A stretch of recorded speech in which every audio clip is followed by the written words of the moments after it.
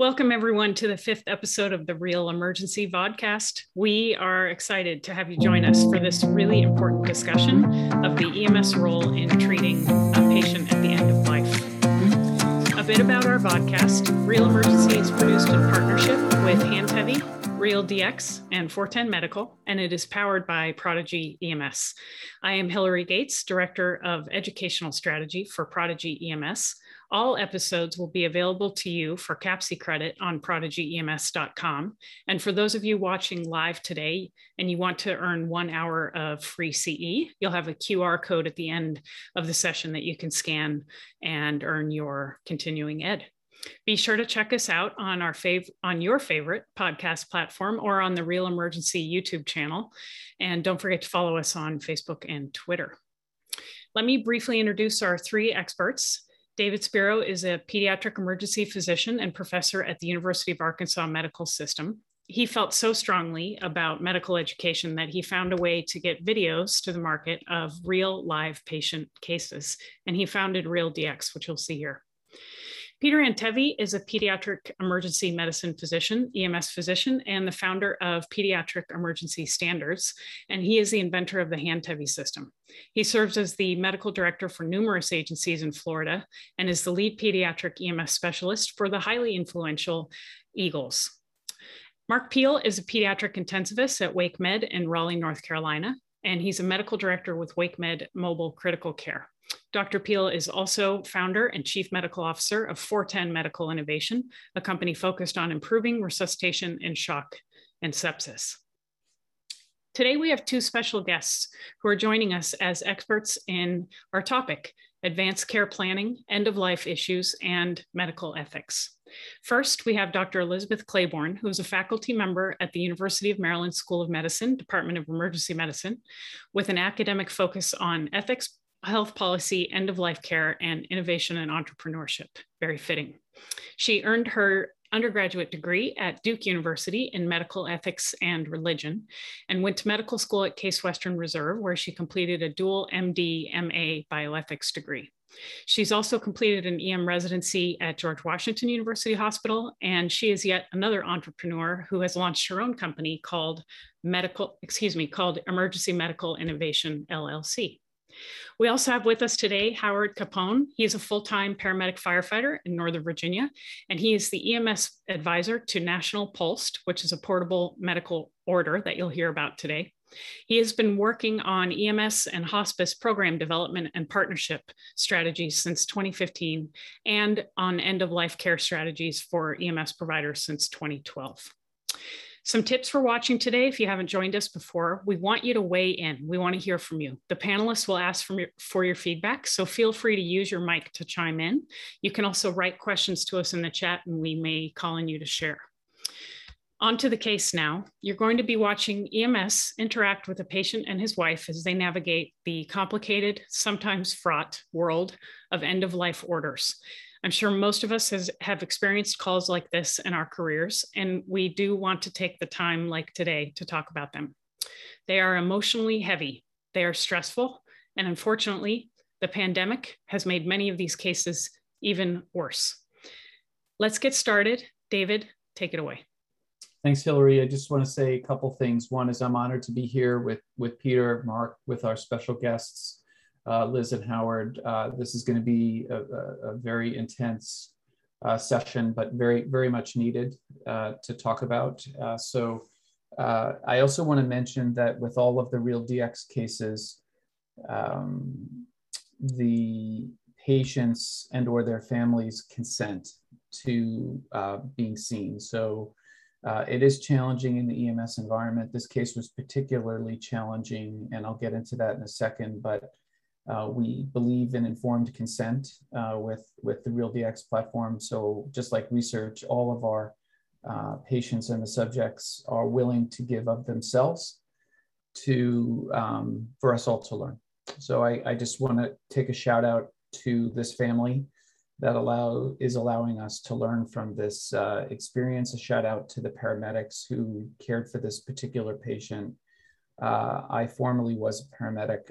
I'm always honored to work with paramedics. I still work clinically, as does Peter and Mark. and it's an incredible honor to be here today. Peter, do you want to give any quick opening salvos while I switch over to the video?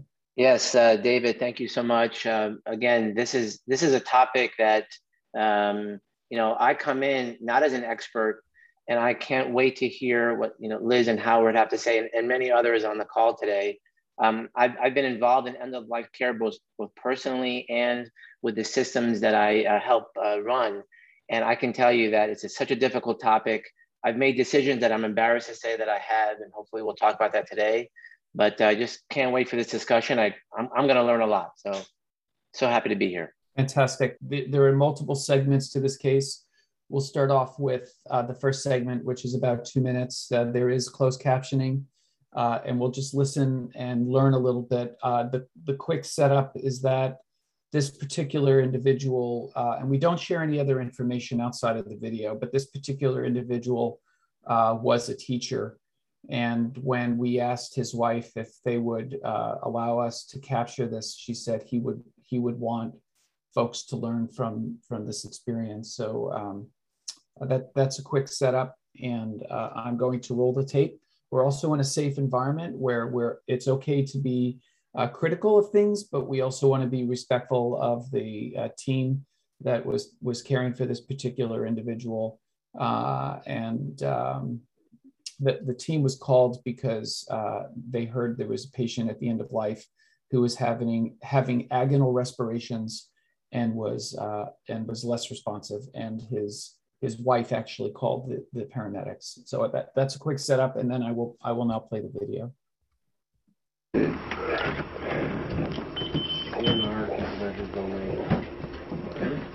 Dr. Golden. David, can you make it larger? Full screen?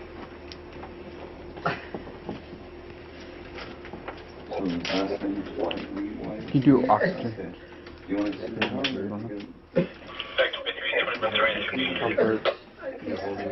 talk to them. Moving air now. You got here, right? No, I do not. I'm asking you. I haven't heard you take a breath yet again, so.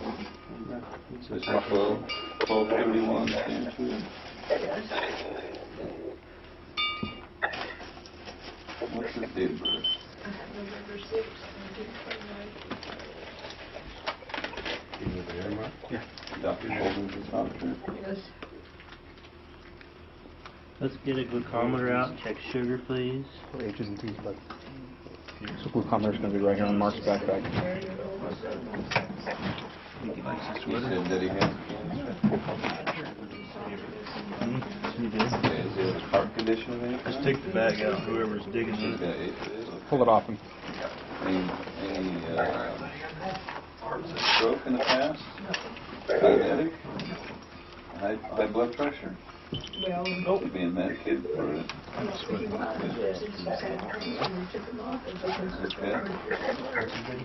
Lee. Hey, Lee.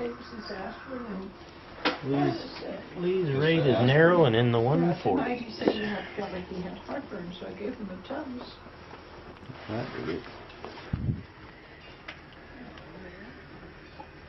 So, Darren, Yeah. it's unclear. Comfort measures only. Do they not want an IV? Anything like that? Can we check? I just want to confirm with her. Okay. So there's a lot to unpack here. I guess I'll throw out to Peter and or Howard from an EMS perspective. What are the responsibilities of an EMS team when they arrive in a case like this? What do they have to do? What their protocols? This seems to be a bit of a different situation in terms of the end of life care, and to be respectful of what the family wants. What is essential? What is non-essential? What is the best approach in these kind of situations? Howard, take it away. So first, I want to thank everybody for being here and wanting to learn about hospice and EMS. I think giving people the care they want isn't a really downer topic. I really gain a lot of pleasure from it, and giving people the care that they want makes me happy. And I hope it makes everybody else here happy too. So thank you for joining us on that. we need to do a good assessment of every patient that we make contact with. When we hear the words hospice and comfort measures and patients at end of life, if we hear any of these things, we need to treat it as a speed bump. And I think the crew here did a great job of that. They were very calm, cool, and collected, which is what you want to see, especially in a case like this that might be emotionally charged. The thing they want to do is to do a calm assessment and figure out what's going on and figure out if the patient has done advanced care planning. And in this case, the patient did, as we might see a little later on in the video. The family member may or may not be able to articulate the advanced care planning in the moment. And so we need to do our good detective work and start digging and pulling the thread of, well, which hospice agency do they use? Do they have any paperwork? Meanwhile, we're doing our physical assessment. I'm assessing the pulse, I'm assessing the breathing, I'm assessing the overall appearance. I'll throw it out to the class or the viewers right now. Is this patient sick or not sick? Overwhelmingly, this patient is sick. And this patient in everybody's mind should look like he's dying. From there, though, we've hit our speed bump and we know he is sick. He may be in his decline right at the very end of life. He could have several hours left. He could have minutes left. We're not sure. And so our job is to pull the thread and to start to figure out what the patient wanted. Howard, I love how you unpack that. And I think that what struck me most about this video, which I love, is you could hear how gentle they are, how slow they're moving. They're being gentle. You could hear them talking in the background. There's not a lot of excitement. I will tell you that, unfortunately, and I'm talking from my systems here in Florida, and I would love to hear what others say, is that oftentimes we come into these situations not knowing what's going on. These patients oftentimes are in hospice care, but unfortunately they don't have the right documentation. And we come in barreling. I mean, people are noticing that there's lights outside. Thankfully, we're not hearing any noises from sirens and so forth, but there's obviously, you see the lights. And I can't tell you how many phone calls I've gotten over the years, because I also have an agency that does interfacility only. And we do a lot of hospice type patients where we come in and I get a call and there's CPR in progress at a facility where it's known to be a hospice patient.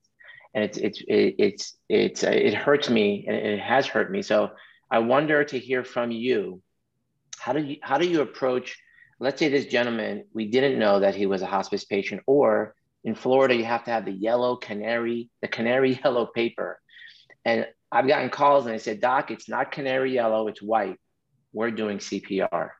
And earlier, and I'll stop after this comment, earlier I said that I've made decisions that I've never put down on paper, but I ask my crews to call me and I say to them, if the situation looks right, the family is telling you this is a hospice patient or you're in a hospice facility, please call me and we will not perform these measures. So we'd love to hear your input on that when the situation is not as clear cut as it is here.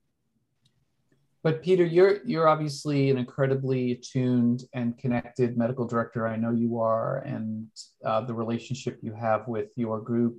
Many paramedics don't, in various agencies around the country, don't have that ability to contact their medical director in a moment's notice, perhaps. So I'm curious from the audience, what protocols exist? What are your approaches to this kind of situation? We want to hear from you. I don't know if Rob Lawrence has any thoughts or comments, but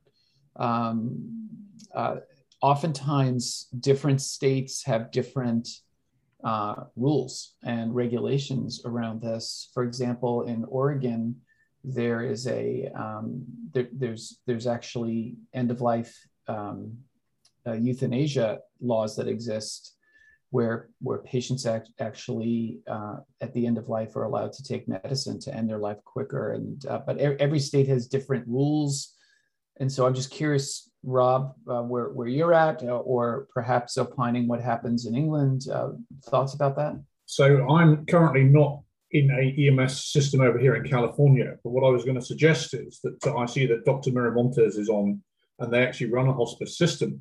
And so, David, Texas is probably a good start point to have this discussion in. Yeah, so like Peter, we have delegated practice in Texas, which means we don't practice paramedicine, we practice medicine. And so we have a lot of flexibility in Texas to do these kinds of programs. So our fire department does have an active hospice protocol. We have, I'm going to put it in the chat. That's what I was doing when you guys were talking to me. And that protocol allows us to work collaboratively with our contracted hospice companies to provide palliative care. So we do provide morphine, we do provide fentanyl, we do provide Versed, Ativan, Haldol. We manage the patient's symptoms. We actually have an MIH unit, a mobile integrated healthcare unit, that co-responds with the 911 truck if they're a hospice patient that's in our CAD.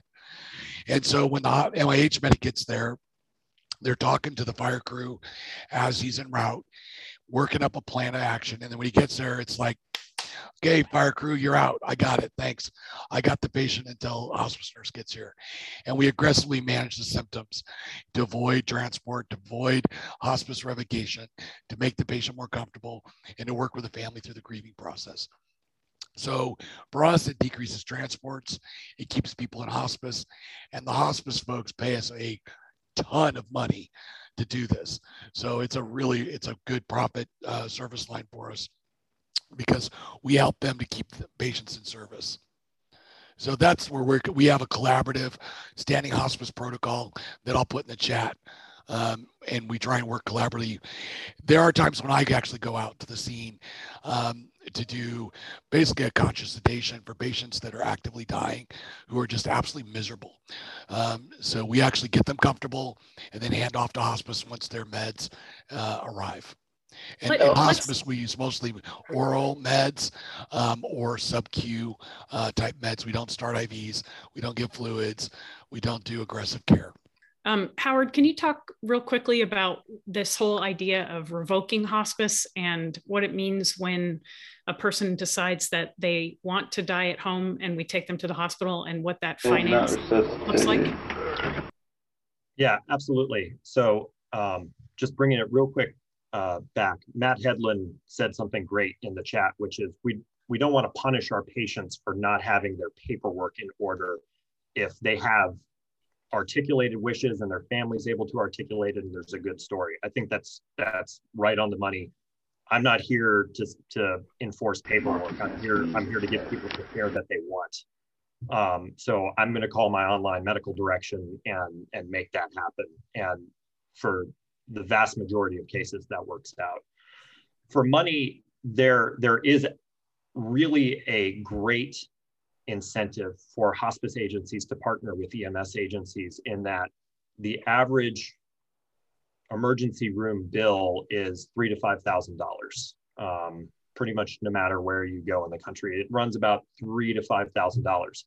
The Medicare hospice benefit, which covers the vast majority, over 95% of hospice patients in this country, pays just over $30,000 a year. So you can blow 1/5 or 1/6 of your yearly budget for patient care for a 3 or 4 hour ER visit where patients aren't getting the care they want anyway. That's a very expensive, I'm not going to call it a mistake, but a very expensive consequence or an outcome that hospice agencies do not want. My area hospice agency has over 1,000 patients in their census at a given time. They're one of the top 1% by size hospice agencies in the country. They can absorb many more EMS transports. And so many of them were not aware initially when we began reaching out to them that this was a problem. Smaller hospice agencies, more typical hospice agencies, 10 to 50 people in the census at a given time, are going to feel every one of those transports. Some patients are disenrolled from hospice as a result of being transported to the hospital.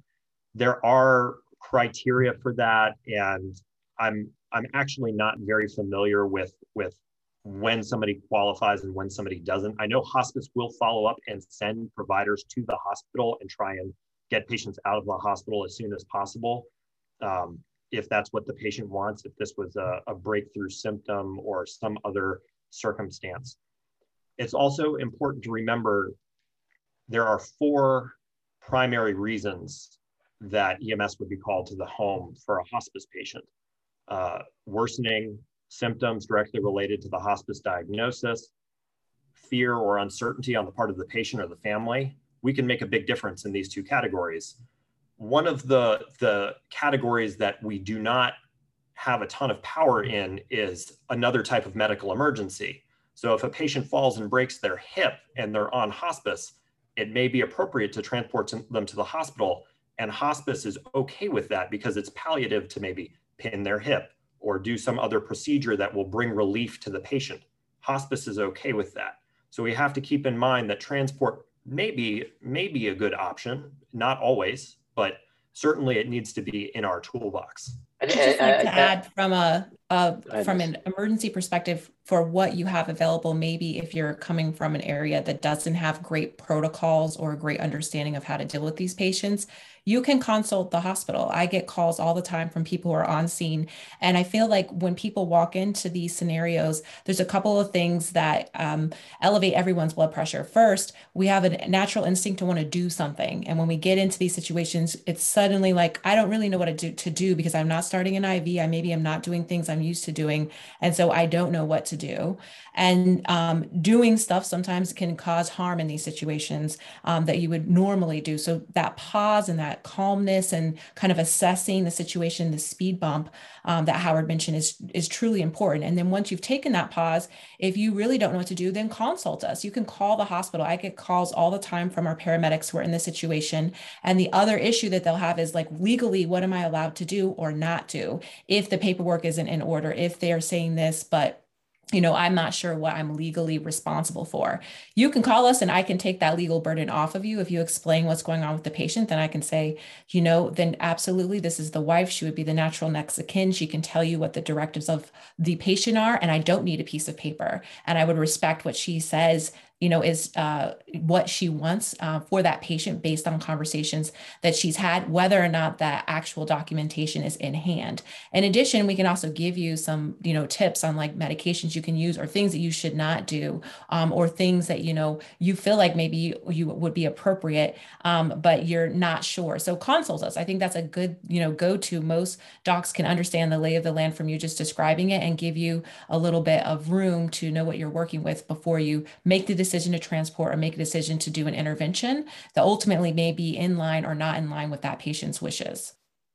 So Liz, that's amazing. And obviously every paramedic would love to have you on the other end of the radio when they call the hospital, but unfortunately that's not the case. I can tell you that systems like David Miramontes runs, everyone should work there, right? Because the guy figures out everything about everything, right? Unfortunately, I'm not that savvy. Unfortunately, in Broward County, we have over 18 different systems, and we have not connected from the municipal 911 agencies into hospice, so that if my medics go into a home today and the form is not canary yellow or the physician hasn't signed, they're doing stuff. Unfortunately, and Liz, again, here in South Florida, if you call the physician on the radio, they just say, you know what, follow your protocols. And so I've ended up, listen, my dad was in hospice. My dad was septic. And when they came, they actually said, you know what, he's in hospice, but he's not dying. Let's take him to the ER. And they saved 2 more years of his life. So I agree with everything that's being said, but this is a needle. It's a fine threading of the needle, figuring out what has to happen, what situation you're dealing with, and then hopefully be working in a system where your medical director, your system, or your ER doctor is on the same page. But I think that we have to do better. We have to figure out how can EMS solve this problem without having to, figure it out one at a time. And I would love to hear the thoughts on that from the group. While we're waiting for that, why don't I play it? There's the second piece of this. There are a couple of parts. The second piece brings up a number of other ethical and other practical questions. So let me just play this. It's just about 2 minutes while we're pondering Peter's thoughts. And please put some thoughts in chat so we can answer those, or if you want to speak, please speak as well. But while David's teeing that up, I did actually put in the chat the UK NHS hospice and end of life pages. Thank you. This sheet says that you don't want confirmations on. You don't want us to put an IV in it. Starting to wake up a little? Or whatever the sheet says. Let's not, yeah, just whatever the sheet says. No protocol is. Hey. No, just don't worry about it right now when it's critical. It's good customer service to let the alcohol drive, but when they're not awake, don't worry about it. We're gonna check a couple things. We're gonna check his blood pressure. Okay. He's setting at 82%, heart rate of 140. 140. Down here, it basically says that he doesn't want long-term. CBG is 121. 121 on the CBG. An airway or anything like that, or an IV, that kind of thing. Okay, so there's kind of limited stuff that we can do for him. What do you got, Mitch? We can get him into the hospital for you. People's equal. Okay. And he's still not responding to verbal or anything like that? Snarl rubbed him, he didn't respond. Okay. He's not responding. I understand, I know it's hard. So, do you have family that lives here in Woodburn? Rick Do came you want down. to go with us to the hospital with him? Or do you want to not go to the hospital first? Do you have? Are we close with the neighbor? Close friends with the neighbors? No.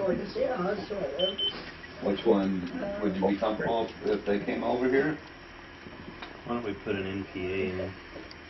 I got some other friends I can call. Okay. They're probably in bed. Well, you know what? They probably wouldn't mind if you called them anyway. So he's a DNR with comfort measures. You know, I always say that the most important aspect of being a good provider, whether you're an EMS provider or a physician, is bi-directional communication, outstanding bi-directional communication, actively listening to the family and the patients, and then being able to articulately explain. And I must tell you, I'm very emotional right now because I'm hearing the paramedic in the background talk to this mother, the wife, who is extremely distraught. And I want to first, there are two things I wanted to talk about with this next segment. One is what kind of training and what is the approach with frontline workers around engaging with family members who are going through a crisis and managing, what is the best approach to managing families who are going through this trauma, which I just listening to a little bit of the background, I thought this paramedic was really kind and the approach, but I would love to hear thoughts about that. And then the second thing I wanted to talk about is what were the interventions that they were performing here? They were talking about a nasopharyngeal airway. They obviously put a non-rebreather on. And he was satting 82%. It's uncomfortable to actually see someone satting 82% and not do anything about it. What's reasonable at this approach? I mean, they were obviously checking a glucometer and teaching it at the same time, but let's start first. I just want to get perhaps Liz or Howard or others in the audience. What is best practice for approaching the family in this kind of situation? How do you approach families? I'm a pediatric ER physician. I don't often do this, but what is the best approach? What kind of training can we provide for paramedics to be managing situations like this? Because it's not easy. Well, David, I certainly think that one of the things I would point out is that this experience is probably most difficult for that wife out of everybody in the room. And so I would keep in mind that directing some energy and thoughtfulness to what she's experiencing is important because the patient is actively dying and may or may not really be fully conscious or, aware of what's going on, but she is. And I always tell patients when I engage them in end-of-life care discussions or advanced care planning that a lot of times those moments at the end are most difficult for the family and not necessarily, the patient. But I also remind them that, I put a positive spin on it, that like providing someone a good death, a death where they have comfort and they're in their home and they're next to their loved ones is one of the best things that you can do for them.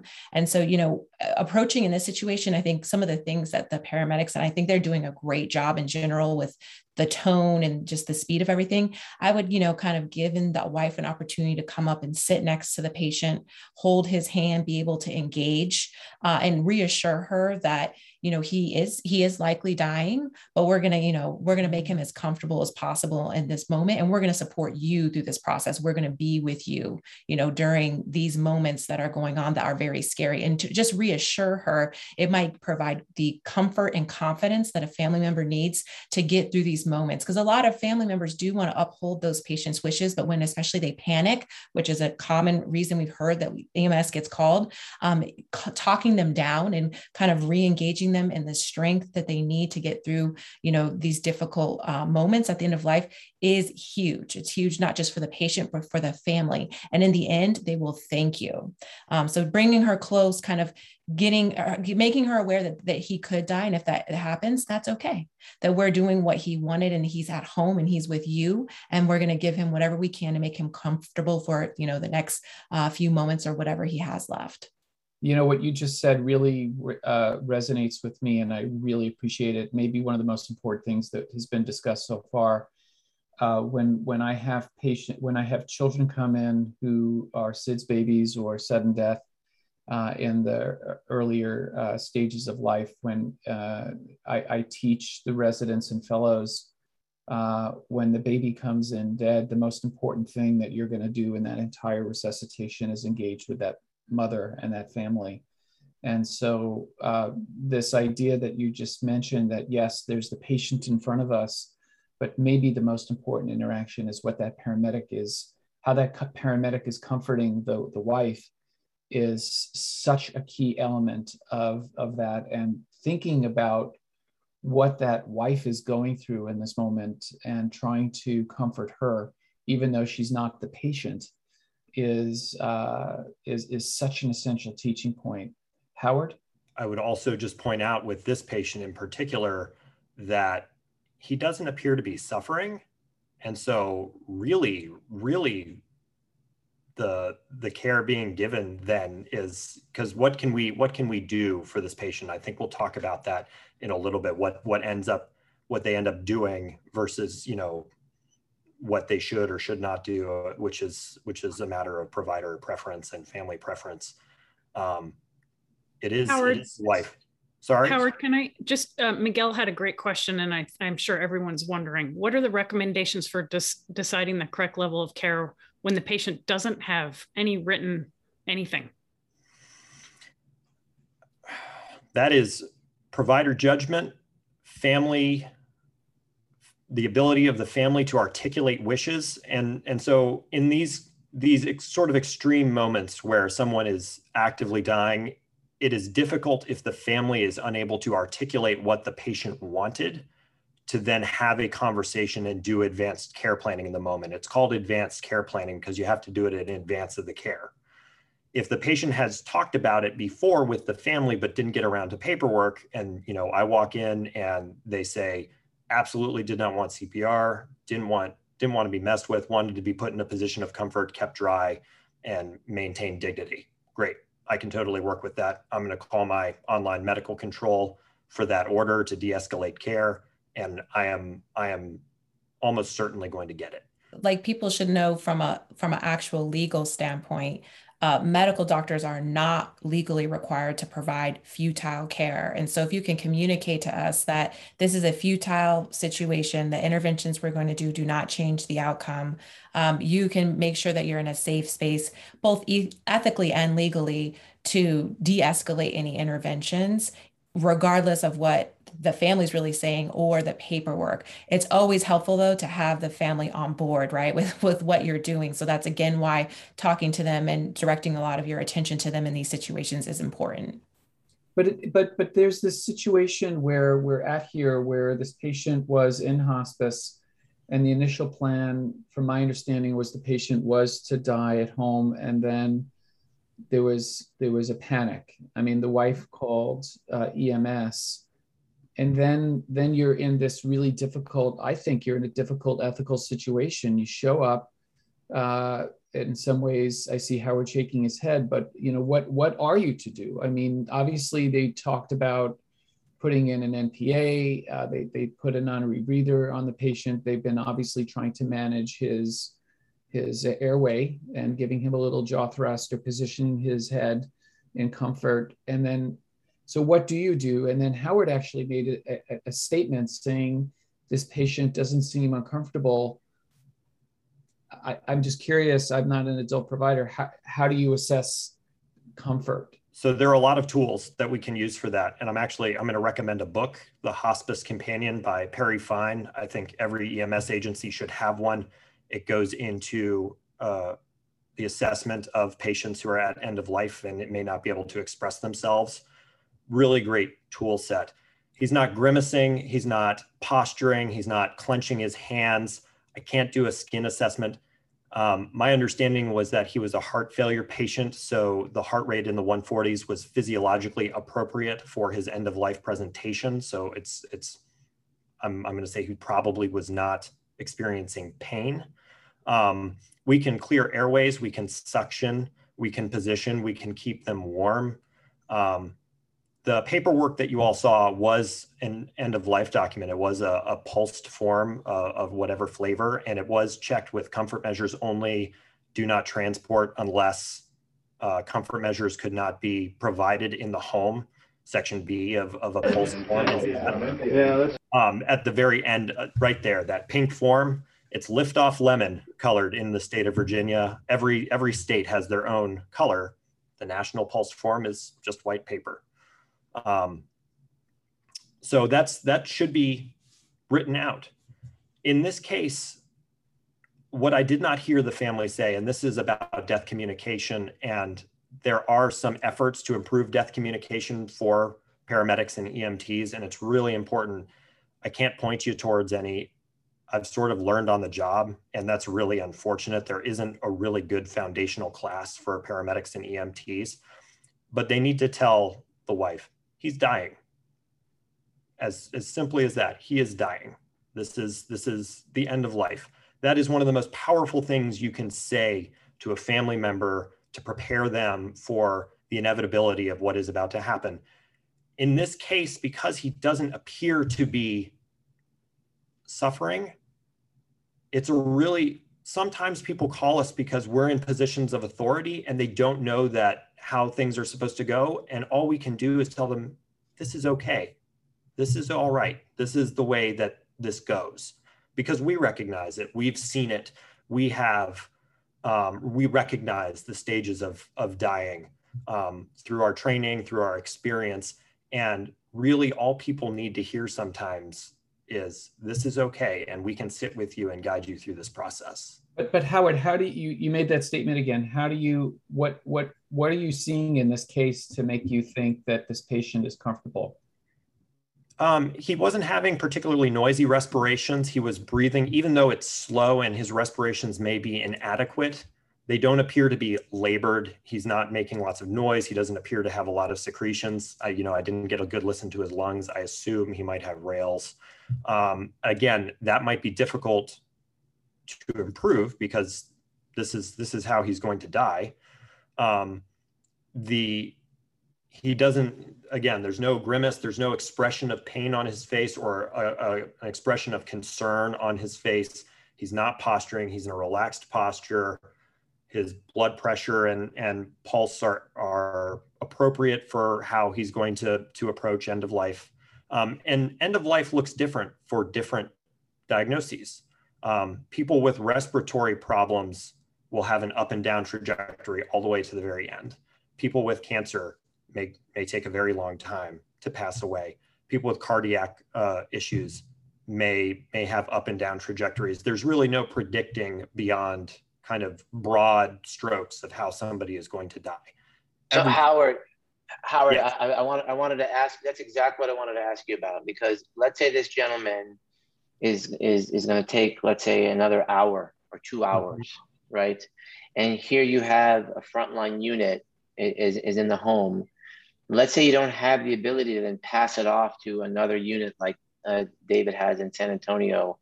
What happens next here? Is it that you wait for you call the hospice? If they're a hospice patient, that's a different story. But what if they're not a hospice patient?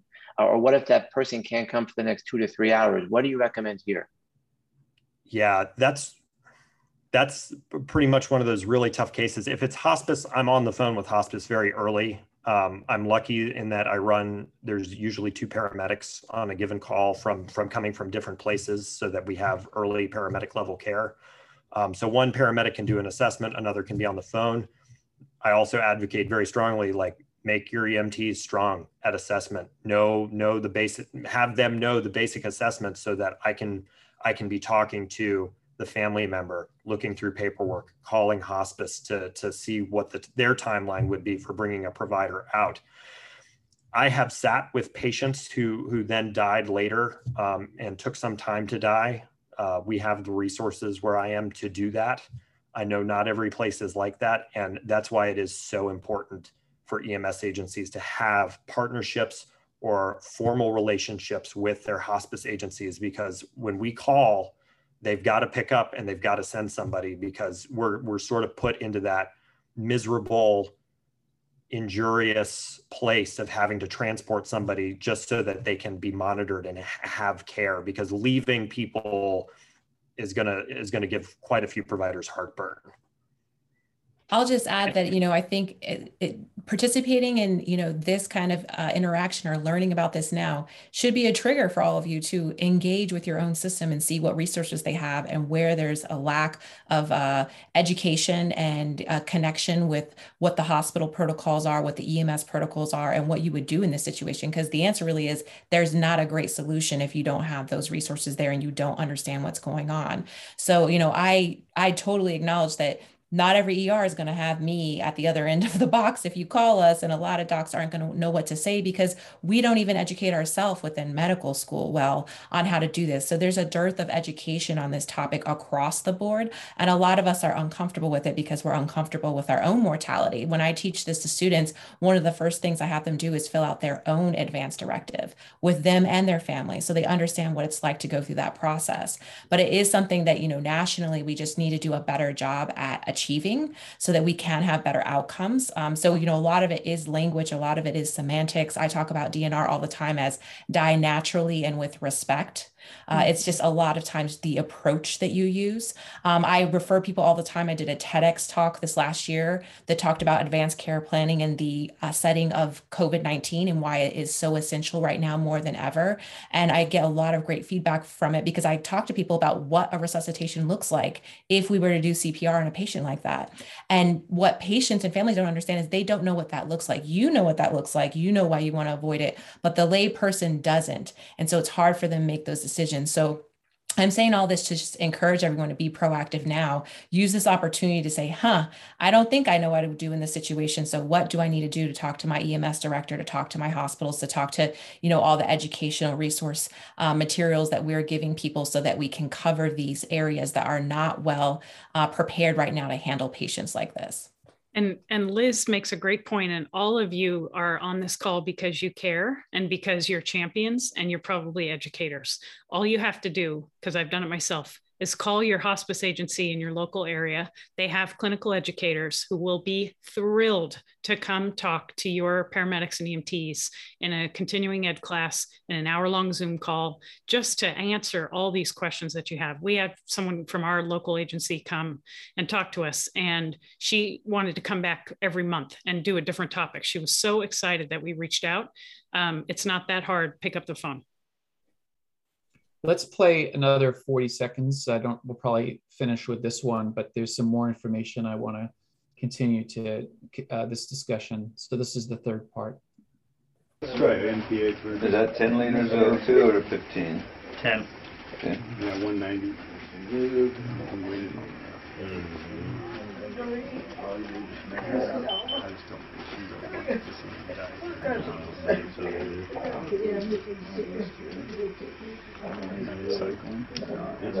It's loose. The nose. Yeah. It was trying. Leonard, right? Lee, how you doing? Mark, does that thing have a number on it?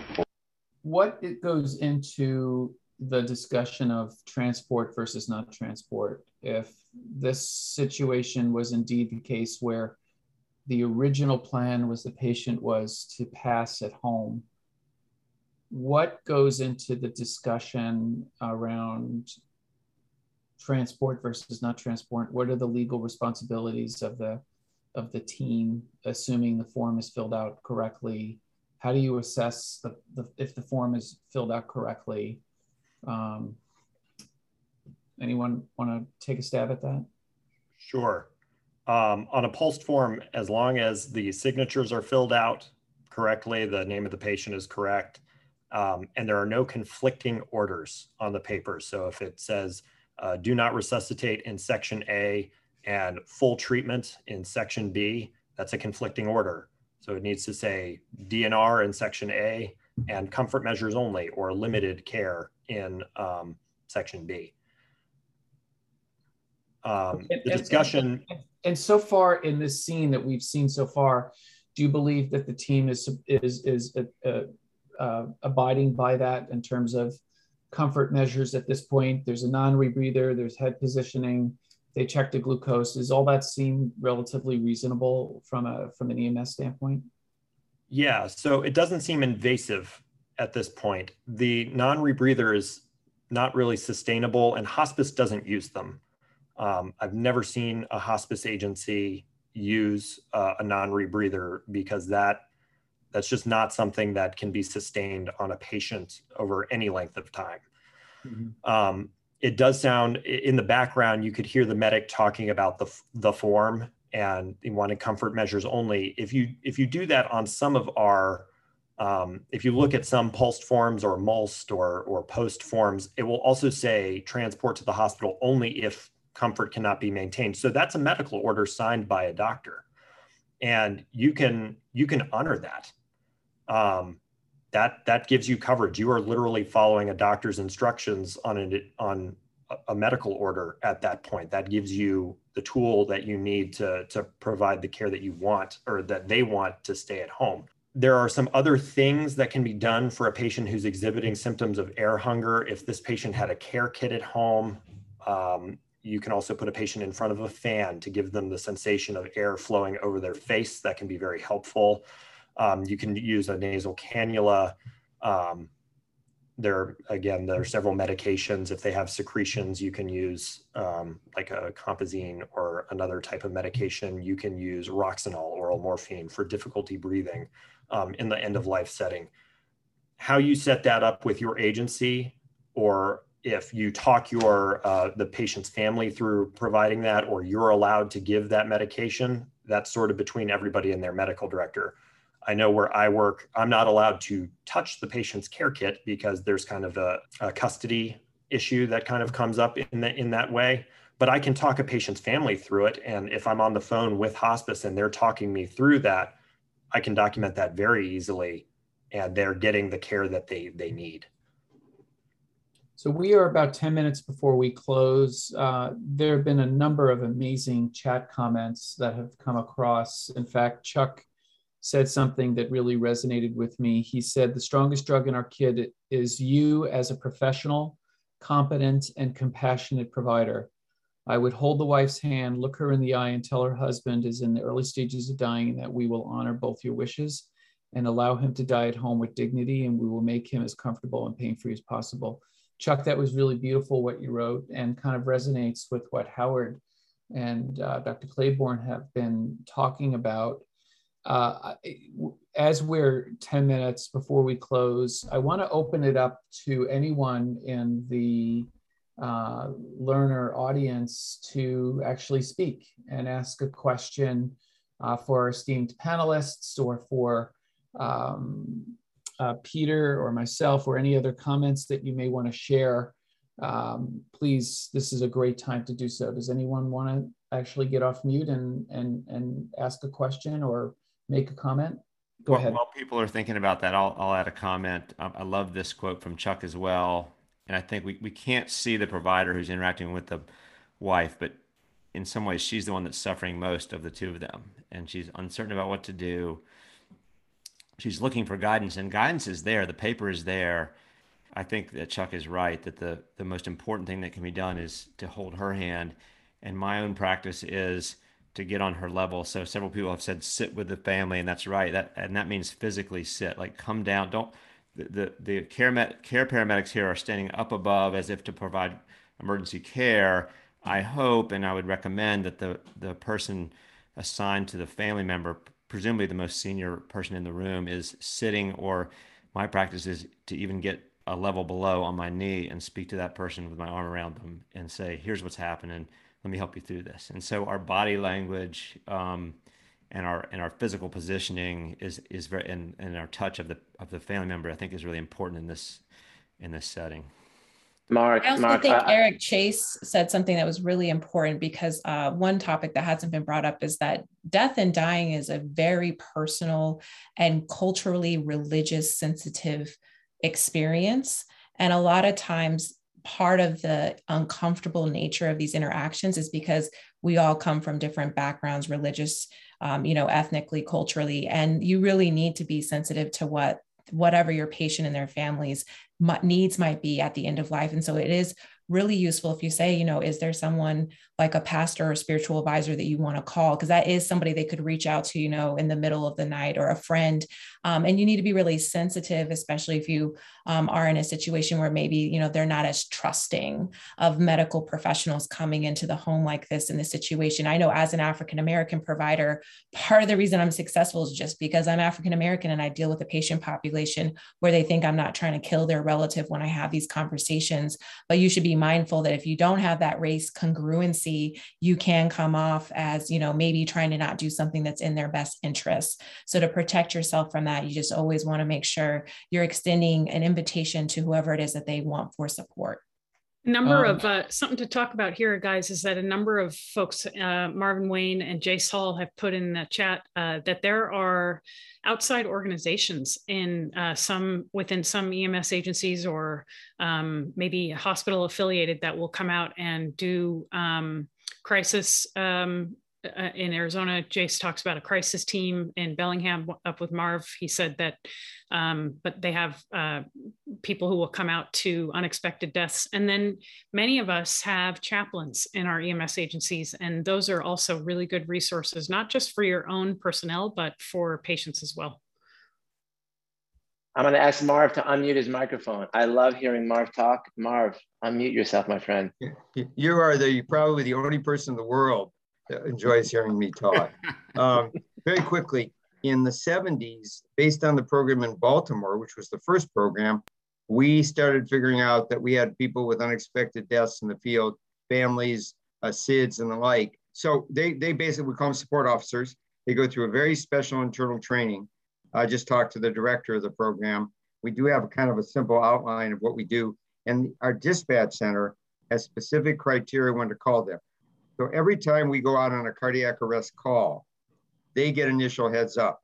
We have 2 support officers 24/7 available to us, and they come out again. Most of them have a clergy or mental health background with the added special training, but they come out as a non-denominational support person.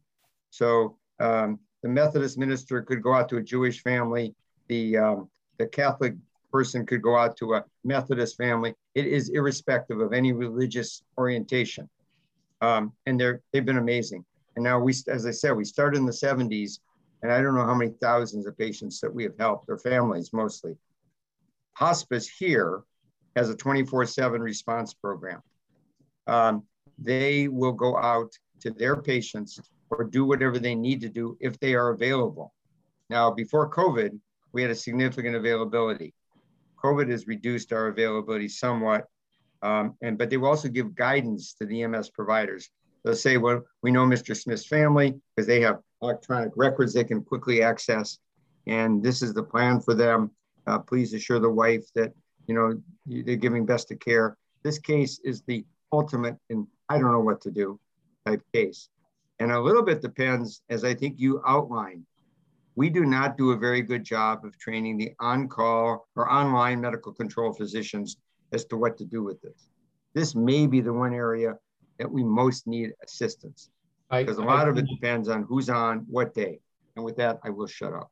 That's great. No, those comments are really appreciated. We just have 2 or 3 more minutes. Eric, do you want to give a final comment? For those of you who don't know Eric, he's got a ton of experience. He's an expert at improv, and he's teaching EMS how to use improvisational skills. But Eric Chase, I know you for a long time, my friend. unmute your microphone, and we'd love to hear what you have to say about that. Well, I just want to say thank you for this presentation. And death and dying is very near and dear to me. And we've been doing field terminations in Oklahoma since about 2010. So we've had to continuously improve. However, the biggest gap is practitioner, both paramedic and physician willingness to increase their knowledge and training in this field and all the differences. But I have an experience where I did succumb to death, albeit I'm still here, clinical death, and two places, one publicly where the fire department and EMS came, and one in the hospital a day after I had been cathed. And you'd be surprised at the hospital, you would think would be the place where they treated my wife better, where they would single somebody out to be with her. And in that case, she was completely alone and isolated in the corner. And the fire paramedics and Jeff Goodlow, Dr. Goodlow, does a great job in Oklahoma City with the fire department and the ambulance. And I just appreciate physicians that are on here and clinical managers that are on here that work with their paramedics in their communities to improve this, because my wife was single-handedly taken care of and felt to be not alone. And in that experience, and I apologize for my emotions, that was the last thing that I would ever wanted to have when I told her that we needed to call 911 because I thought I was going to die, and that she was actually being taken care of by a paramedic firefighter, and the crew was doing the pit crew with me. And she felt respected and cared for, and they told her what was going on, and they let me be right there, or they let her be right there and present. And I think those are keys. She didn't have questions and doubts as to their efficacy of care, their care for me as a patient. And I think those are just things that are really important as we go forward. And I'm thankful to be able to share a little bit. Thank you so much. That actually is an incredibly fitting end to this discussion, and appreciate that. It kind of gets back to where I am when I'm with learners, all kind of learners, is the core of medicine is bidirectional communication, and communicating with, in this case, family members is a very key takeaway point. And I will turn it over to Hillary to wrap up any kind of housekeeping issues. And I just want to say for Peter and for Mark, we're incredibly honored to have had Liz and Howard here today. You are esteemed and honored panelists. I appreciate the gravity and the seriousness of this discussion today. We've had like 100 comments on the chat, and Eric and Wayne and David and others who participated. This is what is meaningful to me. It's why Mark and Peter and I and Hillary and James and Amy, we all put this together because we want to have these kind of moments. So Hillary, I turn it over to you. David, just one last question. Can you quickly let us know the outcome of the patient that we watched this video for? Yes, he passed within an hour he was transported, and he passed comfortably with his wife at the bedside in the hospital, which is what she wanted at the end. So. Wonderful. Everyone, I'll echo David's comments and just tell you that you being here means that you care, that this topic is important to you, and that you need to be the champion for your own agency, for patients like Eric, for patients like this.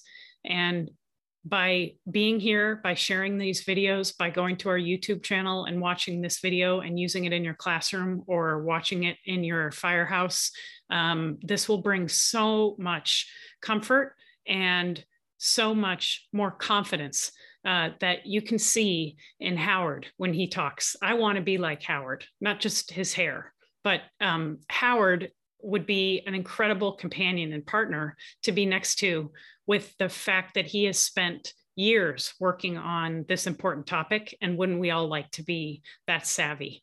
So thank you, Liz, for being here. Thank you, Howard, for being here. And everyone have an incredible afternoon and a very safe and hopefully uneventful Labor Day weekend. Thanks, everyone.